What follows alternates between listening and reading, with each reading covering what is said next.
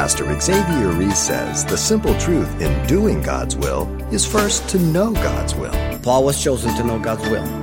God has called you and chosen you to know His will. Listen to me. His will is found in the Word of God. Too many Christians are looking for the will of God in experience and emotions and gut feelings. Listen to me. It's in the book.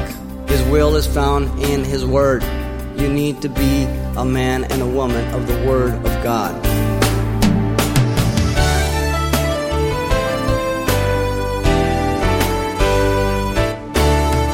Welcome to Simple Truths, the daily half-hour study of God's Word with Xavier Reese, Senior Pastor of Calvary Chapel of Pasadena, California. I tell the truth in Christ. I am not lying. My conscience also bearing me witness in the Holy Spirit, that I have great sorrow and continual grief in my heart. For I could wish that I myself were accursed from Christ for my brethren, my countrymen.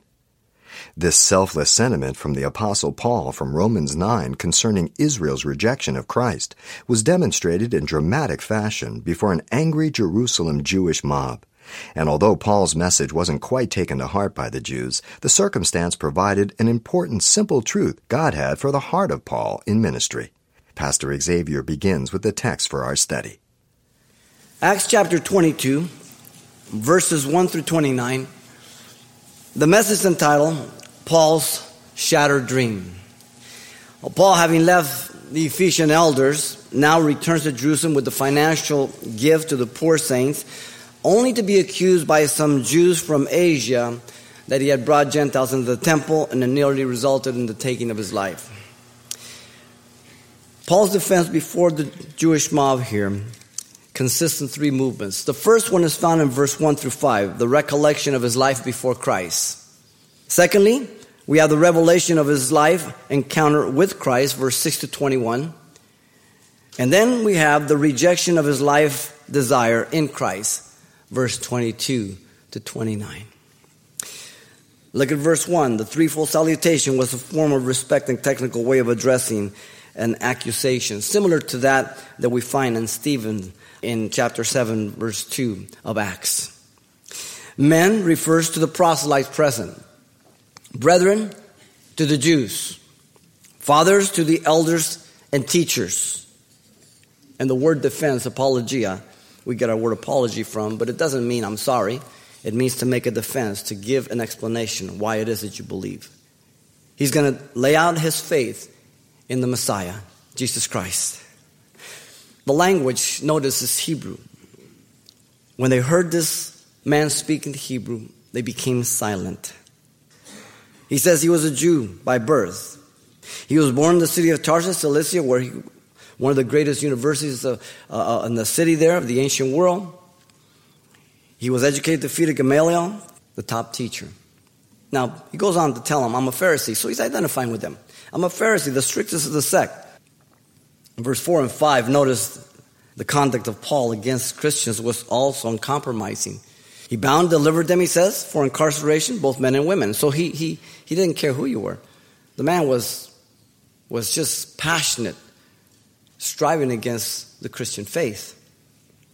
He pointed out that the high priest also, the council and the elders, they could be witness for him as to his zeal, the letters they gave to him to bring back those in Damascus in chains and to be punished. He was ruthless. Christian persecution. Then he moved into the revelation of his encounter with Christ, verse 6 through 21. In verse 6, the persecutor of Christians was near the city of Damascus, as he tells us, and he heard a voice with understanding, Saul, Saul, why are you persecuting me? Saul asked, who are you, Lord? Jesus reveals himself as Jesus of Nazareth, whom he was persecuting. The immediate repentance of Saul occurred, submitting his life to Jesus. What should I do, Lord? To go to Damascus, he would be told all things appointed for him to do. All things that God already had. God has things for you from the day that you were born again.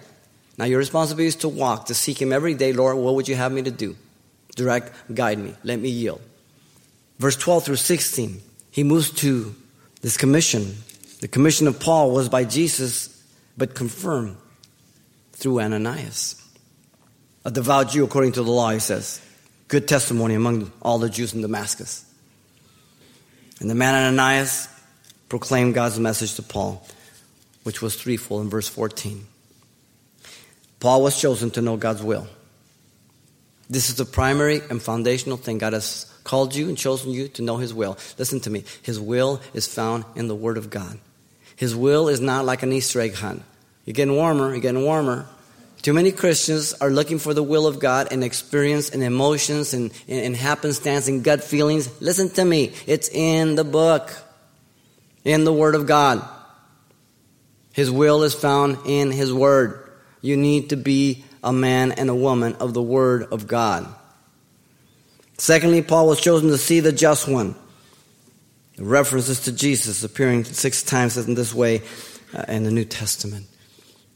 And then Paul was chosen to hear the voice of God. The word there, chosen, means appointed.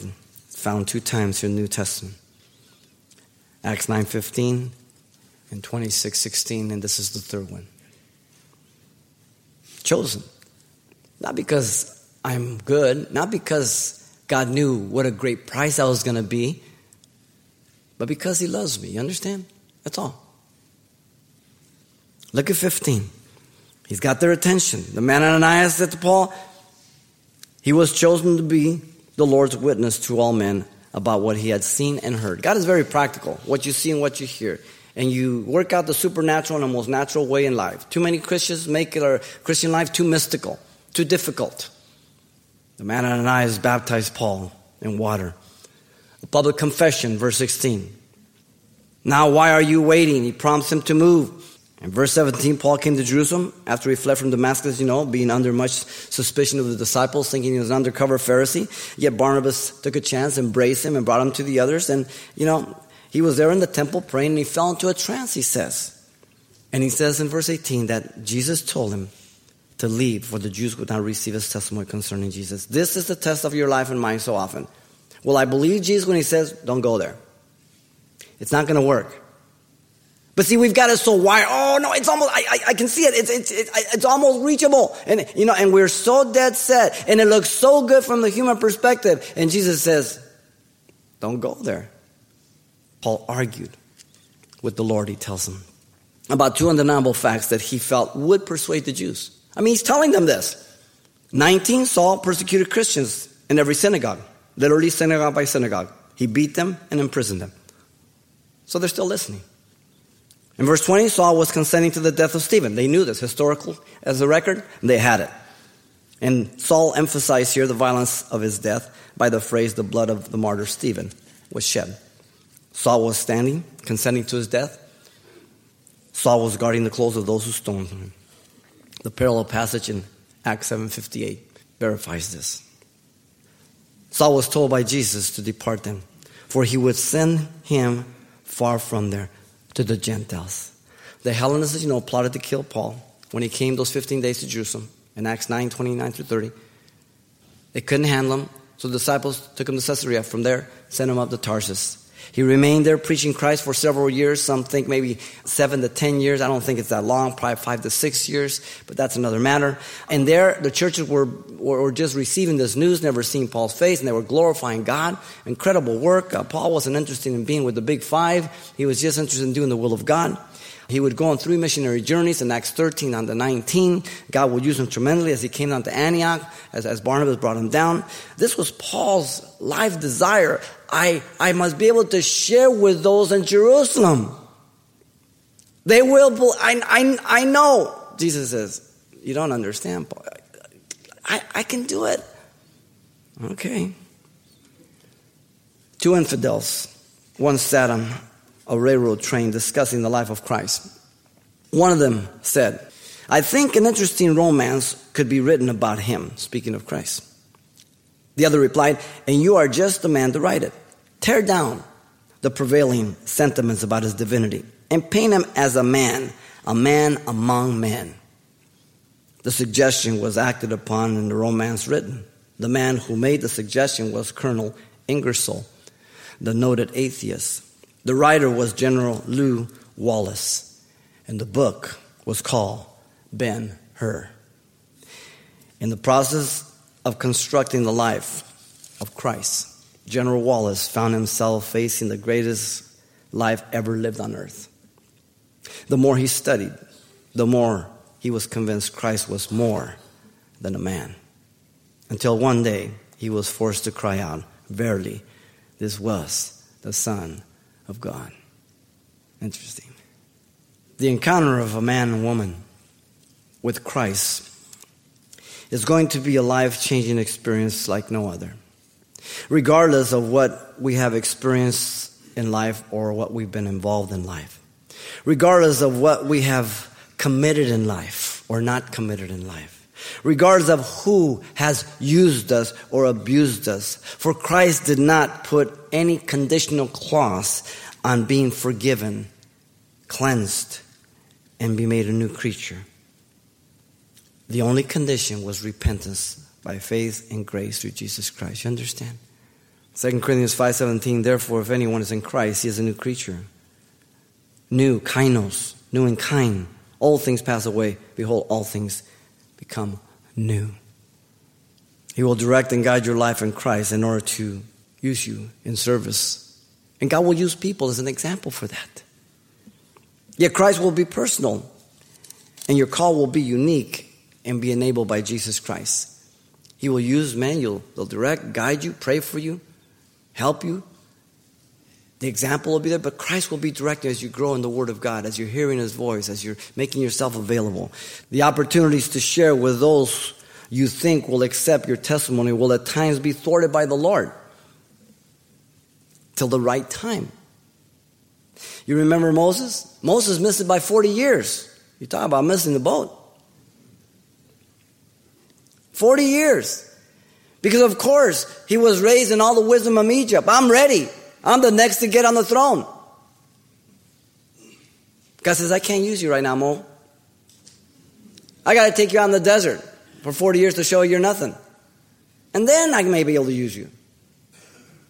Paul's time to share with Nero did not come till 2 years after house arrest. Because God had to prepare Paul's heart and Nero's heart at the same time. You understand? Isaiah 55:8-9 says, for my thoughts are not your thoughts, nor are your ways my ways, says the Lord. For as the heavens are higher than the earth, so are my ways higher than yours, and my thoughts than your thoughts. I always have to say, Lord, let me be sensitive to you. Don't let me fight against you. Don't let me be so set that I'm going to go that way no matter what. The revelation of his encounter with Christ was life transforming. Now, he still has them. I believe Paul says, man, they're almost there. But then we have the rejection of his life, desire in Christ in verse 22 through 29. 22 and 23, the Jews confirm the words of Jesus 20-some years later. Listen, they gave him attention to these words that Jesus sent him to the Gentiles. One word. He was feeling so good, all those words. One word, Gentile. They went postal. Crazy. They raised their voice declaring that he was not fit to live. Literally, not permitted to live so long. Lenski, the Greek scholar, paraphrases the passage like this. He should not have been permitted to live so long, should have been removed from the earth long ago. They hated this guy. This final word of Paul proved to him once and for all that God had told him truth. And what he had told him 20 years ago, they would not receive his testimony. They were violently demonstrative now in their anger, desiring to kill Paul in 23. They cried out, implying loud shouts in protest, and they tore off their clothes, showing their anguish, their garments. They're not streaking or nothing, just garments. They threw dust into the air, evidence of their grief. They hated this guy. And then notice when you come to verse 24 to 26, the commander assumes Paul as the culprit. It's just logical sense. And so in verse 24, the commander ordered Paul to be brought and to be shackled and to be examined under scourging to know why they shouted so against him. The Roman government often obtained testimony of confessions by this torture. The process of scourging involved a leather whip with bones and metal pieces at the end. And when they hit 13 on one side, 13 on the other, 13 across the top on both of them, 39, it would just tear your meat and pull out flesh and tendons and all of that. Now, Paul had received 5 times 39 lashes by the Jews and 3 times beaten with rods by the Romans, but this was far more than he wanted to experience. This is brutal. He gives us those accounts of his misfortunes in 2 Corinthians chapter 11, 24 and 25. This was done to extract information from prisoners. And let me tell you, when they received that, they confessed to things they never did. Most of them died. Jesus was scourged this very way, John 19:1. Notice in verse 25, the soldiers about to carry the orders out, stretching Paul over a low pillar to whip him, he pulled out his Roman passport. He said to the centurion, "Is it lawful for you to scourge a Roman and uncondemned?" Roman is bad enough, a man who's Roman, but uncondemned, it was unlawful to touch a Roman citizen without a trial, as you know. The consequences were severe, life-threatening. He didn't use it at Philippi, remember? Because God had another direction. There was a jailer, there was a demon-possessed girl, there was a family, there was different things. Paul was willing to submit himself to the Lord's will, even in those areas. Now, God is concerned with his safety. God has promised he's going to get him to Rome. God intervenes here through normal, practical wisdom of decisions. You understand? Look at 26. The commander was then warned by the centurion that Paul was a Roman citizen. The centurion, knowing the severity of their actions, immediately went and told the commander. He gave a warning. When this centurion came, he didn't come and say, "Hey, take care of what you do. This man's a Roman." He came, his eyes were bugging now. He says, "Take care of what you do. This man's a Roman." He knows this. These are Roman soldiers. They didn't cower. They weren't afraid. But when they heard he was a Roman and uncondemned, they freaked out. Look at 27 to 29. The Apostle Paul affirmed his Roman citizen. "Are you a Roman?" Paul says, "Yes." And then the commander here in 28 could have been answering cynically at this point with words implying that his citizenship had become common. "With a large sum, I obtained my freedom because Emperor Claudius and his wife Messalina had made citizenship available for large, suitable amounts of money. And so I paid a lot of money for mine." Paul responded, "I was born a citizen." Whoa. This freaked him out even more. Those who were about to examine Paul withdrew from him immediately. And the commander was also afraid after he found out that he was a Roman, and because he had bound him.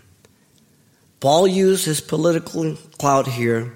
I can't help, I like Paul because he's human like us.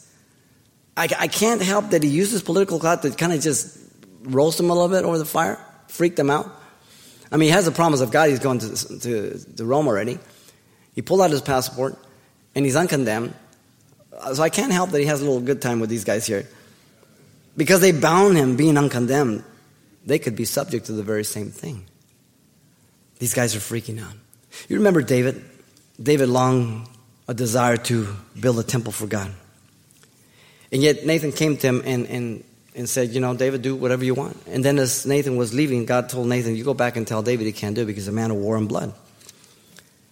But you go back and tell him that I'm going to build him a house and his son's going to sit on the throne." And when Nathan came to David, David didn't get all blown away. He just sat and he was just in admiration of God and says, "Who am I that God should build me a house?" He was willing to give up that thing that was a master passion of his life for the will of God and the direction of God. But he didn't get to build it. But that was okay with him. How is it with you? If God says no to you in something, God will at times, directly or indirectly, allow your life dream to be shattered. Will it cause you to become bitter, indifferent towards God? What if your wife or husband become unfaithful to you? Will you walk away from God? Will you blame God? What if your job is lost, something you worked for and planned for and longed for all your life? Will you trust God and know He has something else?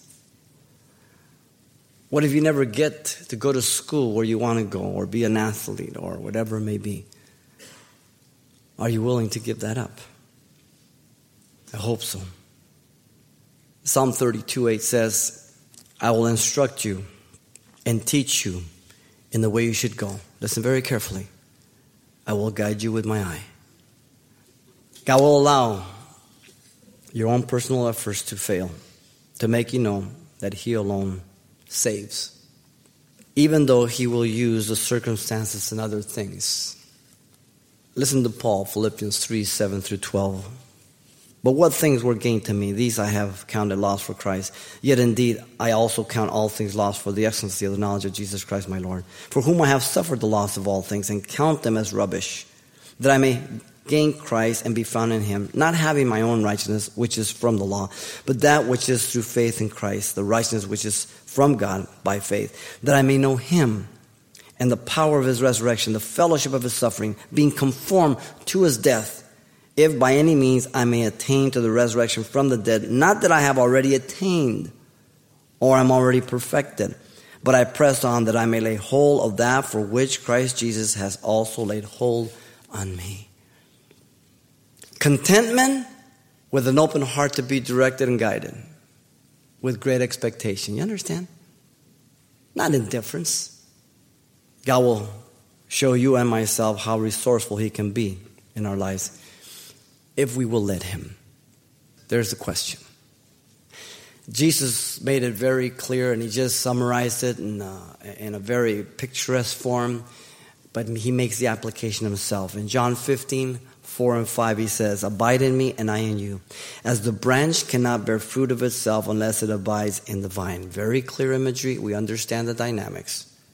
Neither can you, He makes the application, unless you abide in me. I am the vine, you are the branches. He who abides in me and I in him bears much fruit, for without me, He interprets the whole passage, you can do nothing. Until you and I are thoroughly convinced that that is an absolute truth, I will not stop depending on myself. I will always think that I just have the upper hand on God in certain situations. The rejection of His desire in Christ was the Jew's salvation. Nothing wrong with that. But Paul didn't save. God does. The desire doesn't come from us, ladies and gentlemen. It comes from the Lord. And it's up to Him. He looks at the heart to see if that person's open. He shortchanges no one. And so Paul's defense before the Jewish mob here consisted of these three movements: shattering his lifelong dream. The recollection of his life before Christ was Christian persecution. Oh, they were attentive, silent, taking it all in. The revelation of his life encounter with Christ was a transformation. They kind of listening but trying to think through this thing. And then the rejection of his life desire in Christ was the Jewish salvation. And they would have no part of it. But it brought Paul in preparation for what God had. All right, Lord, I get the message. What do you have next? They're not going to receive my testimony. Wow. Paul shattered a dream. What's yours? What is it that you think you know better than God? It's a dangerous place to be. I am the vine, you are the branches. He who abides in me and I in him bears much fruit, for without me you can do nothing. Pastor Xavier Reese illustrating in today's Simple Truth study of Paul's defense before the crowd at Jerusalem that without Christ we can in fact do nothing. And with just enough time before we close for today, let me mention that copies of today's study titled Paul's Shattered Dream are available on CD for just $4. And this will also include everything Pastor Xavier shared the last time we were together as well. So once again, the title to ask for is Paul's Shattered Dream, or simply mention today's date. You can request your copy by writing Simple Truths, 2200 East Colorado Boulevard, Pasadena, California, 91107.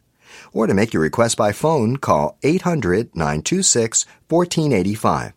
Again, that's 800-926-1485. Or the address once again is Simple Truths, 2200 East Colorado Boulevard, Pasadena, California, 91107.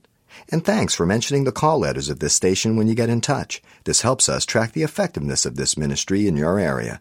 And then be back for more Simple Truths right here next time with Pastor Xavier Reese.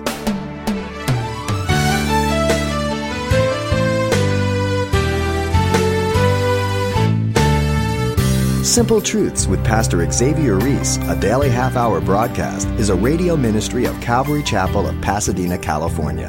www.calvarychapelpasadena.com.